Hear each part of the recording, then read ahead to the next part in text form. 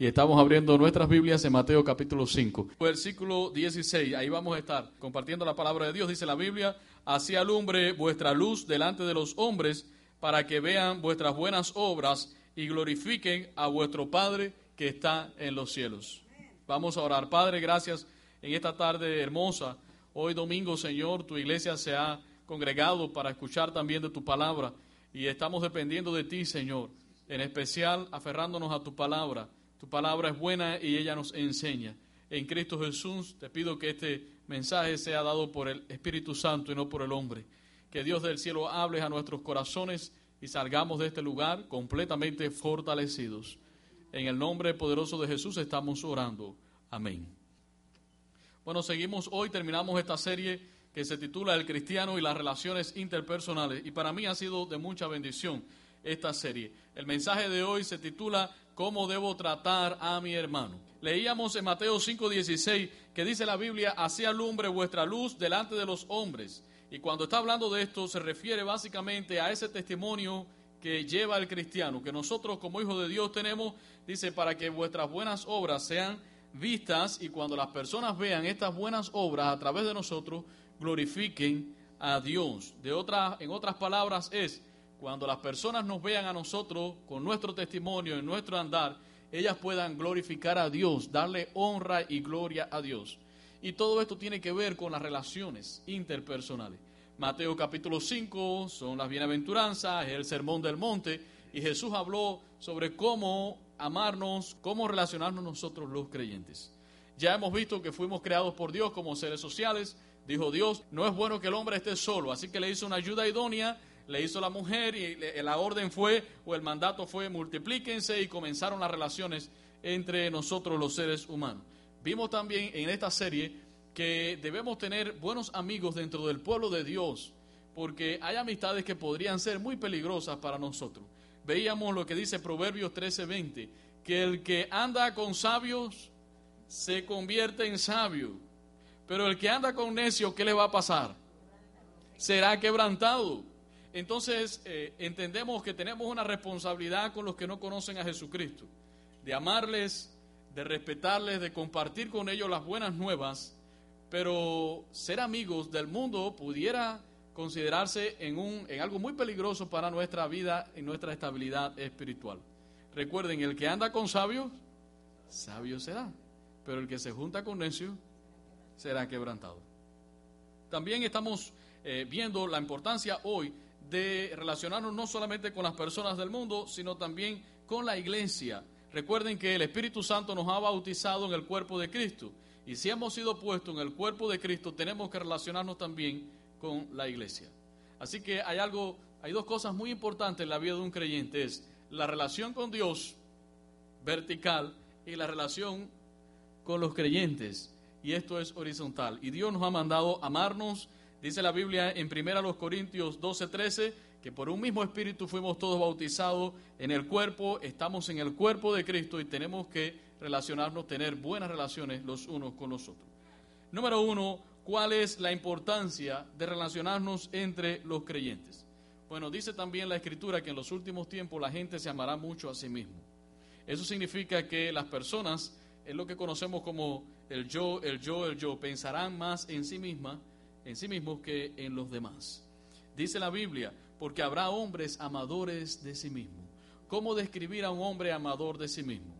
Quisiera ahora que todos participaran. Vamos a tener un espacio ahí para que todos participen. Descríbame con una sola palabra a un hombre amador de sí mismo. Hombre en el sentido genérico, ahí incluye las mujeres también. ¿Cómo es un hombre que se ama a sí mismo? ¿Es egoísta? ¿Qué más? ¿Es vanaglorioso? ¿Qué más? ¿Es orgulloso también?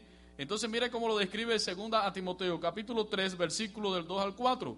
Porque habrá hombres amadores de sí mismos, avaros, vanagloriosos, soberbios, blasfemos, desobedientes a los padres, ingratos e impíos. Eso dice la Biblia, que en los últimos tiempos las personas serán así. Si la iglesia abre puertas a este tipo de comportamiento, llegará un momento en que los creyentes también estaremos aislados los unos de los otros. Seremos vanagloriosos y amadores de nosotros mismos. Nos vamos a interesar por nuestra salvación, por mi relación con Dios, pero no nos va a interesar el resto del pueblo de Dios.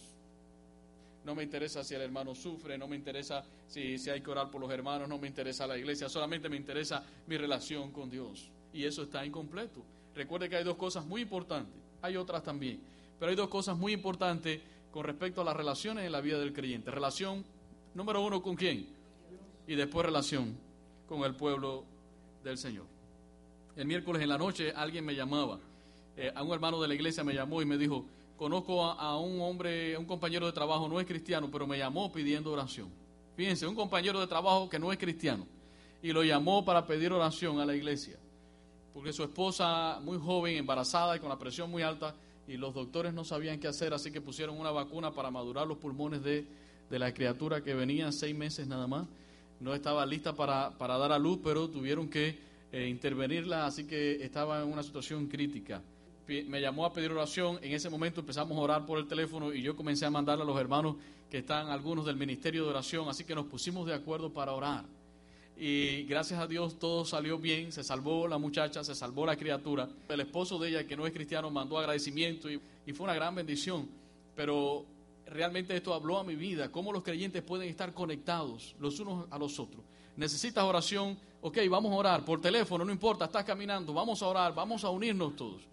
También hace unas semanas atrás estábamos acá y estábamos compartiendo y diciendo tenemos necesidades. Algunos decían, siento que el enemigo está atacando por acá y por allá. Y se levantó un hermano y dice, vamos a hacer una cadena de oración, 2 horas para cada uno. Empezamos a las 12 de la noche, terminamos al otro día a las 12 de la noche. Y al próximo día un ayuno hasta donde podamos. Y fue una gran bendición porque el pueblo se unió, estábamos en un mismo sentir. Y creo que eso es lo que quiere Dios y creo que ese es el mensaje que el Espíritu Santo hoy quiere decir a la iglesia. Es necesario que te involucres, que ames al pueblo y que seas parte también de la iglesia. La Biblia nos dice que la primera iglesia, la iglesia primitiva, lo tenían todo en común y pasaban mucho tiempo juntos. Y esto nos llama la atención porque el domingo pasado preguntábamos, ¿con quién pasas la mayor parte de tu tiempo? ¿Con aquellos amigos, entre comillas, del mundo o con el pueblo del Señor? Dice la Biblia en Hechos 2:46, y perseveraban unánimes cada día en el templo. Unánime significa a la misma vez unidos, dice, partiendo el pan en las casas, dice, y comían juntos con alegría y sencillez de corazón. No era algo extraordinario, no era un gran servicio con juegos de luces y la mejor orquesta. Dice, todos los días en el templo y en las casas también se reunían, estaban alegres y con mucha sencillez de corazón. Y el versículo 47 dice, alabando a Dios y teniendo favor con todo el pueblo. Y el Señor, ¿qué hacía como respuesta? Añadía cada día a la iglesia los que habían de ser salvos. Yo no sé si usted puede llevar ese mensaje, pero no había nada espectacular, simplemente ellos se amaban, estaban juntos, era algo sencillo, compartían las cosas, alababan a Dios de todo corazón, pasaban tiempo entre ellos. Y esto definitivamente tenía que ser un impacto para el mundo. Seguramente en aquellos tiempos la gente del mundo decía, ¿qué es esto? Mira a esta gente, cómo se quiere. Quiero ser parte de ellos. A pesar de la persecución que había. Y dice la Biblia, y el Señor seguía añadiendo cada día a la iglesia los que habían de ser salvos. Qué hermoso cuando entramos a la iglesia y nos reciben con amor, con alegría. Hoy yo veía a los hermanos de la Comisión de Orden tan alegres recibiéndolo y yo les decía, así es. Con mucha alegría, con mucho gozo, estamos en el pueblo de Dios. Pero existe un sector de la iglesia, en todas las iglesias esto pasa, que siempre hay un sector que no tiene prácticamente relación con los hermanos de la iglesia. Es solamente, hola, ¿cómo está el día de servicio? Ya no sabemos más nada de ese hermano o de esa hermana. Entonces es importante que si has sido puesto en el cuerpo de Jesucristo por el Espíritu Santo que te bautizó en el cuerpo, es necesario que encuentres un lugar pero que seas parte de la iglesia. Diga conmigo, ser parte de la iglesia. Si vamos a armar una fogata, no podemos hacer una fogata con un tizón, necesitamos varios tizones para que arda ese fuego.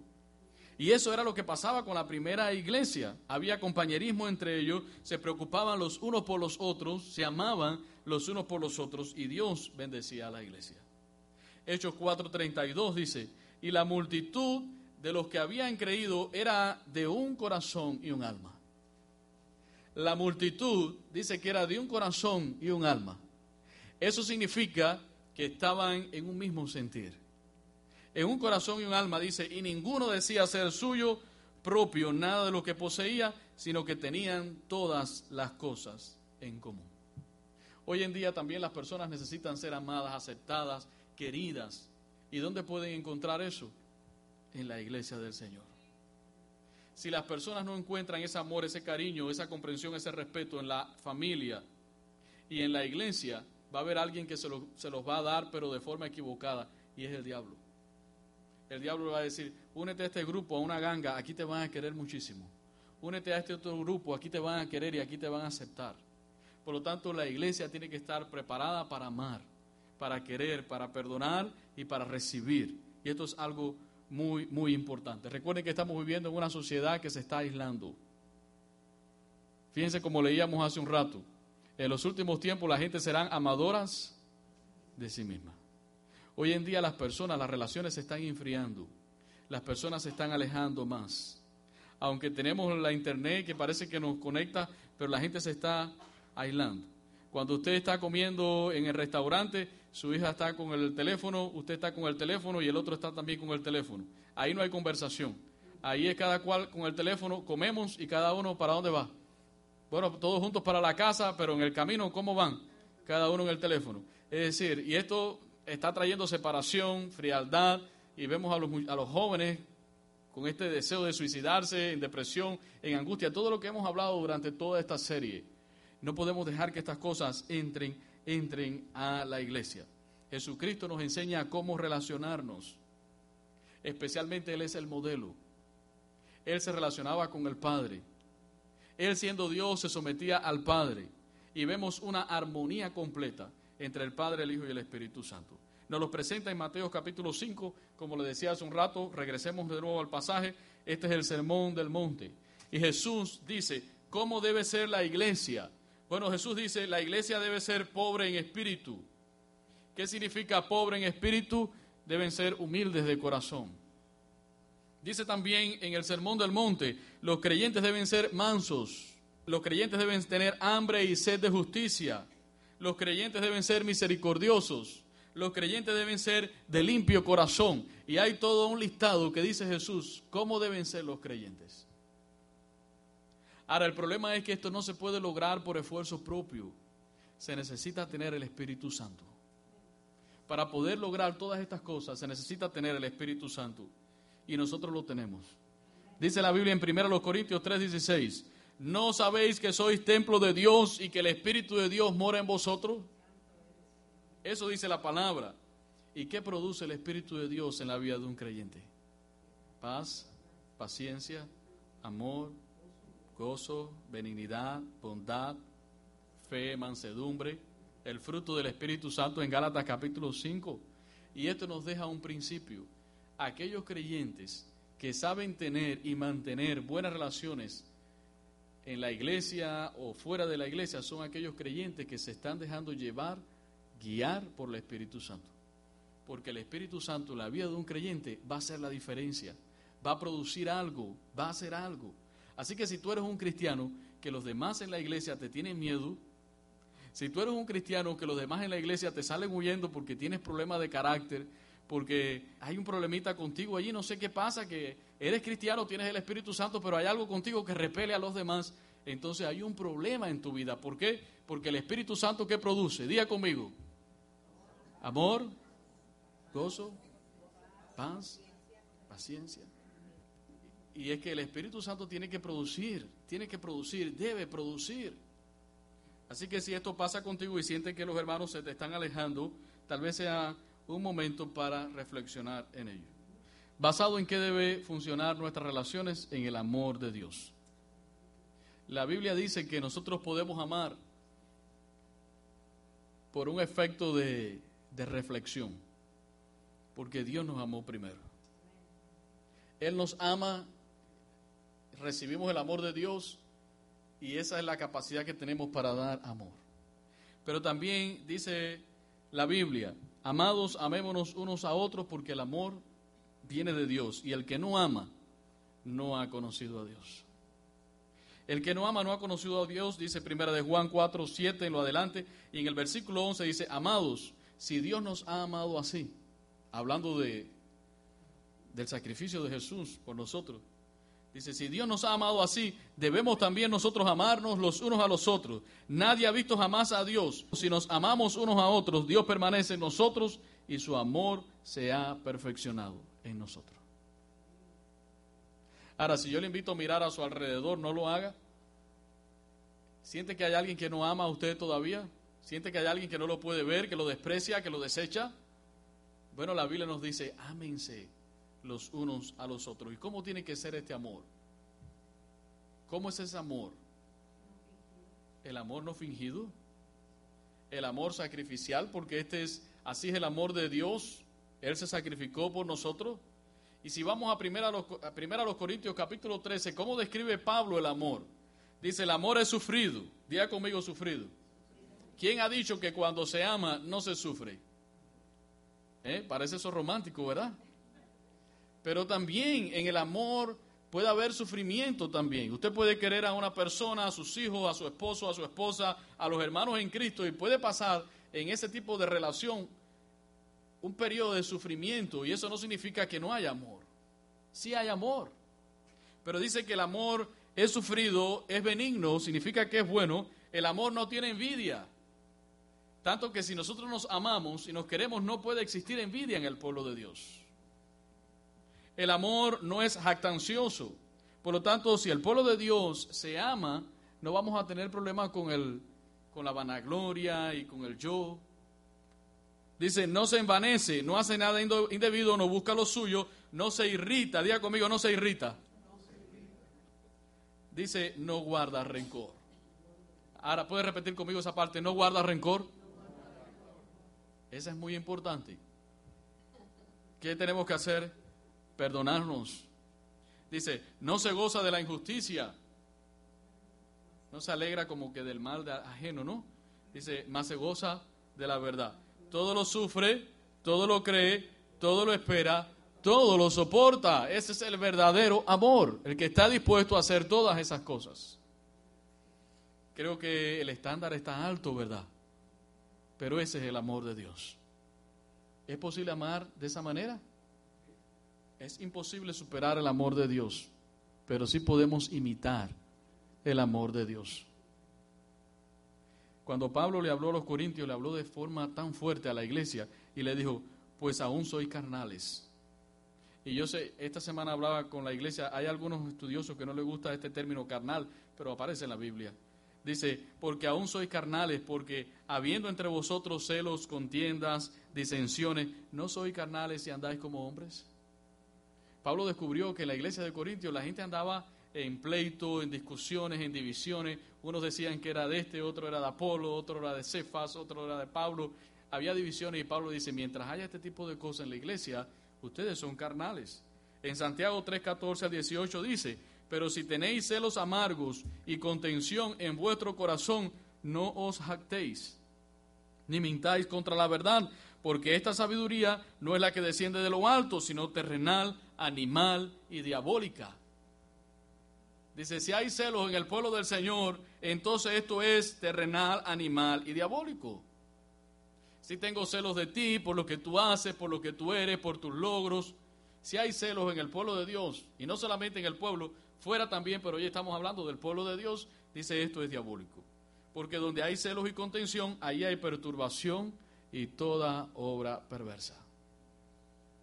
Donde hay este tipo de cosas, hay, no lo dice así la Biblia, pero es como si fuese una puerta abierta ¿a qué? Al mal. Porque hay perturbación, dice, hay toda obra perversa y esto es diabólico. Por lo tanto, ¿qué tiene que hacer la iglesia? Cerrar toda posibilidad a que pueda entrar algo así en el pueblo de Dios. Verso 17 de Santiago 4, capítulo 3, dice, pero la sabiduría que es de lo alto es primeramente pura, después pacífica, amable, benigna, llena de misericordia y de buenos frutos, sin incertidumbre ni hipocresía, y el fruto de justicia se siembra en paz para aquellos que hacen la paz. Esto es tan importante. El viernes después del ensayo hablaba con unos hermanos sobre algunos temas de divisiones, de raza, y si tú eres de este país, yo soy de este país, yo soy mejor que tú eres mejor que el otro. Yo le decía, en el pueblo de Dios no existe eso. Al menos no debe existir. Pero afuera sí lo hay. No podemos dejar que eso entre a la iglesia. de tal manera que cuando tú me mires a mí, tú no me veas como cubano. Y cuando yo te mire a ti, yo no te veo a ti como colombiano. Llega un punto donde ya no nos vemos por nacionalidad. Ya hay un punto donde la iglesia se ama tanto que cuando yo miro a Rosy, yo no sé, mi pensar no está en definir si ella es de El Salvador o de Nicaragua. Simplemente es Rosy, es una persona. Cuando te miro, no pienso si eres de Monterrey. Simplemente eres un hermano. Por supuesto, sé que eres de México, sé que eres de qué, pero llega un punto donde nos amamos, donde nos queremos, que este tipo de diferencia ya no existe en el pueblo de Dios. No debe existir. Todos somos del Salvador, de Jesucristo. El punto más profundo lo pone acá Jesús en Mateo capítulo 5, donde Jesús habló de las relaciones interpersonales, pero llevándolo allí, a lo más profundo. ¿Por qué? Porque los fariseos mostraban algo exteriormente que no había en su corazón. Por eso Jesús le decía, ustedes son sepulcros blanqueados, porque no había un cambio en su corazón, y eso es lo que no podemos permitir en nuestra vida. Si el Espíritu Santo está en ti, tú tienes que ser afectado por el Espíritu de Dios. Tú puedes tener un mal carácter, pero el Espíritu Santo que está en ti lo va a cambiar, lo va a transformar, va a hacer algo con tu vida. Entonces Jesús se encontró con este fenómeno con los fariseos. Eran las personas más religiosas, tenían una apariencia externa extraordinaria, pero sus corazones encontró que había problemas en sus corazones. Entonces Dios no nos ha llamado a las apariencias ni a vivir una vida de religión. Dios no nos ha llamado para que las personas vean esa apariencia de que somos grandes cristianos con esa unción tremenda y nuestros corazones se estén pudriendo por dentro. Nuestros corazones no andan bien por dentro. Entonces, al punto donde Jesús llegó fue a lo más profundo a afectar nuestro corazón, que nuestros corazones como hijos de Dios sean afectados por el poder de Dios. Eso es lo más hermoso. Cuando tú sientes que estás creciendo, que estás cambiando, que ya no eres como antes, ese es el poder de Dios trabajando en tu vida. Y Jesús habló de la falsa piedad, donde no hay amor y donde no hay obediencia, y puso este ejemplo, Mateo 5:21, vamos rápido allá. Y él habla sobre no matarás. Mateo 5:21, dice la Biblia, oíste que fue dicho a los antiguos, no matarás, y cualquiera que matare será culpable de juicio. Y tal vez usted diga, yo nunca he matado a nadie, estoy libre, estoy cumpliendo. Nunca he matado a nadie, estoy libre, estoy cumpliendo. Pero fíjense lo que dice el versículo 22. Pero yo os digo. Pero yo os digo, no es que Jesús venía a cambiar la ley, ni a modificarla, ni a poner sus propios pensamientos. Jesús vino a explicar la ley. Porque cuando el pueblo de Israel decía, no matarás, pensaba en matar físicamente. Vamos a pensar con un puñal o lo que sea. Jesús vino a explicar cuán profunda es la ley para que la gente pudiera entender. Por eso, pero yo os digo, es una aclaración de la ley. Dice, pero yo os digo, cualquiera que se enoje contra su hermano será culpable de ¿qué? Dice, y cualquiera que diga necio a su hermano será culpable ante el concilio. Y cualquiera que le diga fatuo quedará expuesto ¿a qué? Al infierno de fuego. Esto nos pone en una posición un poco peligrosa, ¿no? Y Jesús nos está llevando allí contra la pared, diciendo, mira, hay tres cosas importantes. Dice, si tú te enojas contra tu hermano, insultas a tu hermano y le dices necio e idiota, lo maldices de tal forma que le llames fatuo, entonces te tienes que exponer a la ira de Dios. Y sabemos que el asesinato es algo terrible, pero la cólera, la ira contra un hermano cristiano, contra el pueblo de Dios, también es terrible porque viola el mandamiento de amarnos los unos a los otros. ¿Qué le parece? ¿Alguna vez le ha dicho algo así a su hermano? No vales nada, tú no sirves para nada, eres fatuo. Cuando decimos este tipo de palabras contra cualquiera, pero estamos hablando ahora del pueblo de Dios, estamos exponiéndonos. Y Jesús lo compara también con el asesinato. Dice, oíste que fue dicho, no matarás. Pero cualquiera que ofenda a su hermano de esa manera, también se expone al juicio de Dios. Jesús toma en serio los pensamientos de nuestros corazones. Y años más tarde Juan dijo de esta manera en 1 de Juan 3:15, dice, todo aquel que aborrece a su hermano es homicida. Y sabéis que ningún homicida tiene vida eterna permanente en él. Así que si en esta tarde hay alguien que tú no puedes ver, que no toleras dentro del pueblo de Dios, ¿qué dice la Biblia que eres? No hay otra palabra para ello. ¿Qué dice la Biblia? Homicida. No lo podemos dibujar, no lo podemos adornar, no podemos decir, no, lo que quiso decir aquí, esto es una parábola. No, no es una parábola.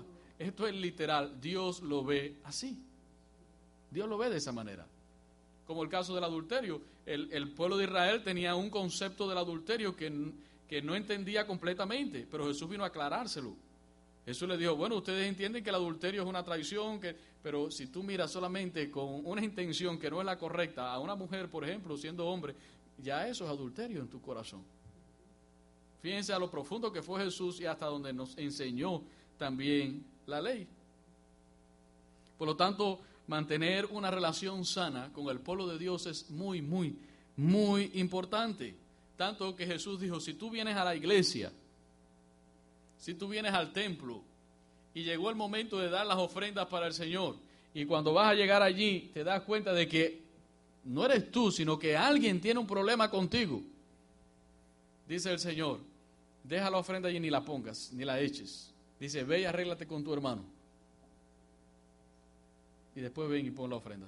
Porque de otra manera Dios no la va a recibir. Vamos a leer ahí en el versículo 23, dice, capítulo 5, versículo 23, por tanto, si traes tu ofrenda al altar y allí te acuerdas de que tu hermano tiene algo contra ti, fíjense, tu hermano tiene algo contra ti. Si tú te das cuenta, si tú sabes, si tú percibes que hay alguien dentro de la iglesia o cualquier persona que tiene algo contra ti y tú sabes y no hay paz en ti, en tu corazón, dice, deja allí tu ofrenda delante del altar y anda, reconcíliate primero con tu hermano y entonces ven y presenta tu ofrenda. ¿Qué les parece eso? Si ponemos en práctica eso que dice la Biblia allí, tendríamos hoy ofrenda. Dice el Señor, vete allí donde está Él y dile, mira, siento que tienes algo en contra mía, dime la verdad, si yo hice algo malo, dímelo. Sí, hermano, hiciste, perdóname, no lo voy a volver a hacer. Lo hice sin intención, lo hice con intención, como quiera, no lo voy a volver a hacer. Sé que te molesta. Y como sé que te molesta, no lo voy a hacer. Y entonces viene y da la ofrenda. Y así lo ve Dios. Reconcíliate antes de ofrendar. Otra de las cosas que Jesús habló con respecto a las relaciones entre nosotros fue ojo por ojo y diente por diente. Esta es la ley del talión, como se conocía en el Antiguo Testamento. Esta no es una ley de venganza. Muchas personas, muchos israelitas lo tomaban como ley de venganza, pero Jesús lo explicó claramente, no es una ley de venganza, no es que si tú me cortas la mano, yo voy y te corto la mano a ti, no es que yo esté preparado para desquitarme la que me hiciste. Ojo por ojo y diente por diente, lo que hacía era ayudar a los que estaban en los tribunales a hacer un juicio correcto, ni hacer un juicio demasiado severo, ni hacer un juicio demasiado blando, sino como fue el delito, así debe ser el castigo. Eso es lo que significa ojo por ojo, diente por diente. Como fue el delito, así debe ser el castigo. Y este ojo por ojo y diente por diente ayudaba a los tribunales, no era a las personas con su sentimiento de venganza. Así que miren lo que dice la Biblia en el versículo 38. Vamos a seguir, capítulo 5, verso 38. Oíste que fue dicho ojo por ojo y diente por diente. Pero yo os digo, no resistáis al que es malo. Antes, a cualquiera que te hiera en la mejilla derecha, vuélvele también la otra. Y hoy no vamos a hablar mucho sobre ello porque podríamos entrar en un gran conflicto esta mañana. Pero miren cómo dice el Señor, y al que quiera ponerte a pleito y quitarte la túnica, ¿qué tienes que hacer? Dale la capa también. Y a cualquiera que te obligue a llevar una carga por 1 milla, ve con él 2.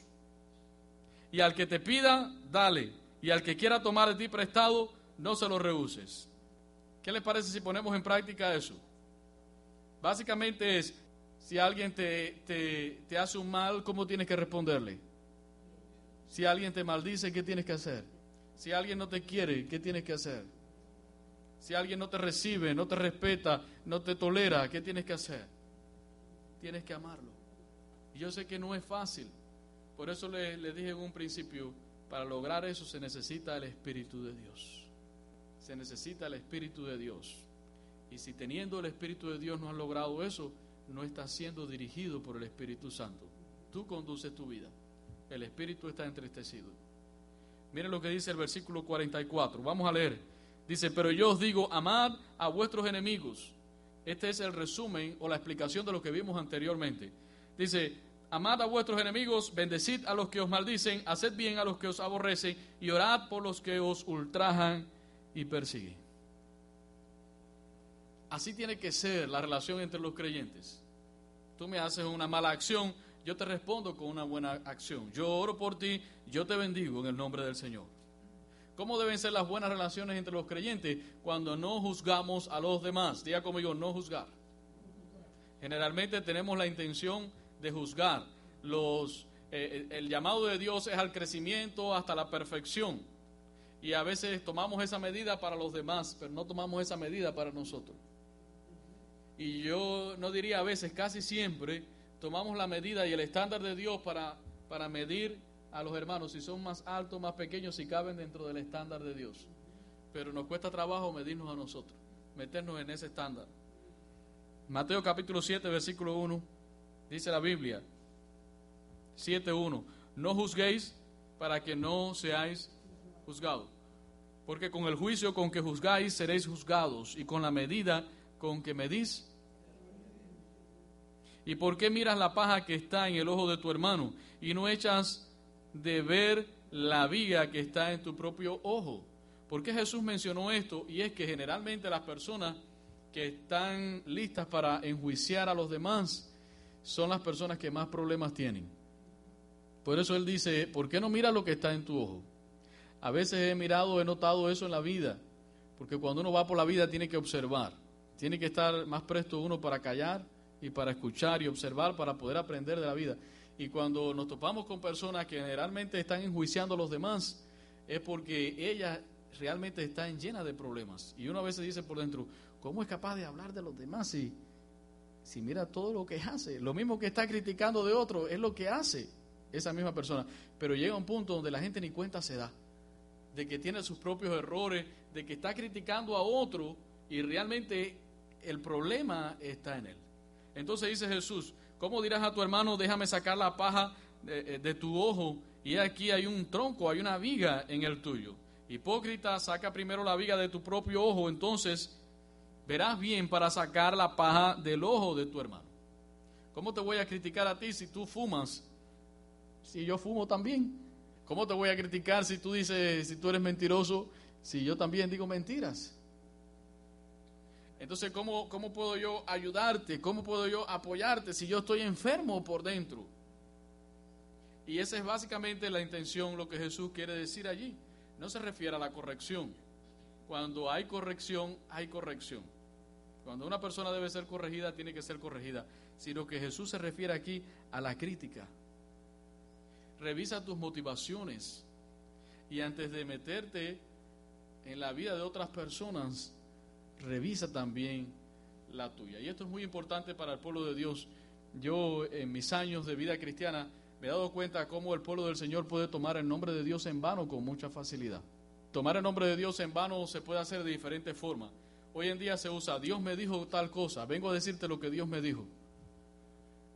Y a veces yo escucho lo que Dios le dice a la gente y yo digo, las personas, el pueblo de Dios ha perdido el temor y el respeto por Dios. Ha perdido el temor y el respeto por Dios. Eso es crítica, eso no es nombre de Dios. Eso no es palabra de Dios. Eso es enjuiciar a la gente. Eso no es palabra de Dios.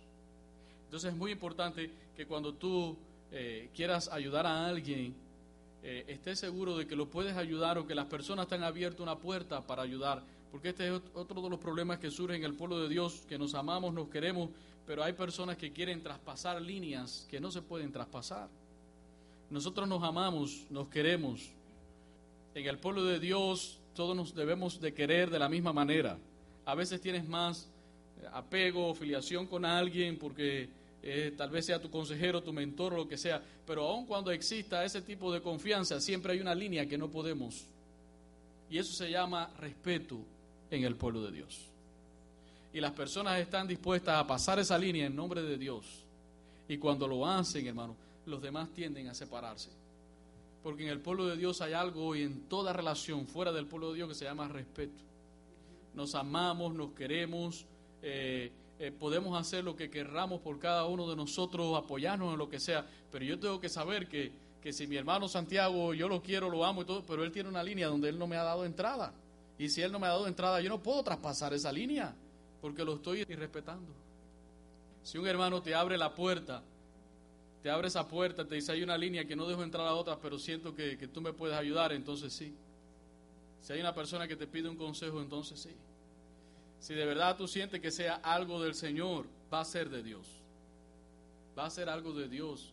Pero siempre tenga en cuenta de que hay una línea donde nosotros no podemos pasar. Y yo quiero que la iglesia me entienda, porque algunos tal vez estén pensando, sí, pero si Dios me manda a decirle tal cosa, si es algo de Dios, será. Y ya vas a ver que todo va a ser para bendición. Pero lo malo es que a veces los creyentes se confunden un poco, sus emociones a veces se trastornan un poco y nos dejamos llevar más por la emoción. Pero si es de Dios, será algo de bendición, será para bendición. Entonces, en el pueblo de Dios es muy importante en el no juzgar, tener respeto, y además hay un arma más importante que eso, se llama oración. Oración. Y hay cosas que yo he visto sanadas sin intervención del hombre, solamente por la oración. Hay momentos que es momento de corrección. Yo me acerco a usted y le digo, hermano, lo que está haciendo está mal, no lo puede seguir haciendo. Y si está mal, tiene que recibirlo. Tampoco es hacernos de la vista gorda y de mantequilla. Lo que está mal, eso es corrección. Eso es corrección. Y quiero que la iglesia lo entienda. Pero hay áreas en las cuales tenemos que tener mucho cuidado, como hablamos. Entonces, ¿podemos ayudar a los hermanos en un problema? Sí, podemos ayudarlos. Sí podemos bendecirlos, sí los podemos aconsejar, todas estas cosas. Cerciorémonos que nosotros no estemos enfermos, porque estaríamos en una posición de hipocresía, ¿verdad? Un ciego guiando a otro ciego, caerán los dos en un mismo hoyo. Y quiero que hagan diferencia entre juzgar y la corrección. Lo que está mal, hermano. Lo que está mal hay que decir, está mal. Eso no es juzgar. Algunas personas confunden el juicio con la corrección. Si tú andas mal, andas mal. Hay que corregir. Lo otro es enjuiciar, basado en cosas que tú no sabes, que tú no has visto, que tú te imaginas. Que tú dices que Dios te mandó, pero es que tú estás mirando y te diste cuenta de algo y ya dices que Dios te mandó. Tengan temor de utilizar el nombre de Dios. Tengan mucho temor, iglesia del Señor, porque hoy se usa mucho esto. Dios me envía a decirte, Dios me dice que te diga. Bueno, Jesús nos enseñó a ser humildes entre nosotros, porque no podemos ir por todo este pasaje. A ser mansos, pacientes, diga conmigo pacientes. Tolerantes, hermano, en nuestras relaciones con otros, tolerantes.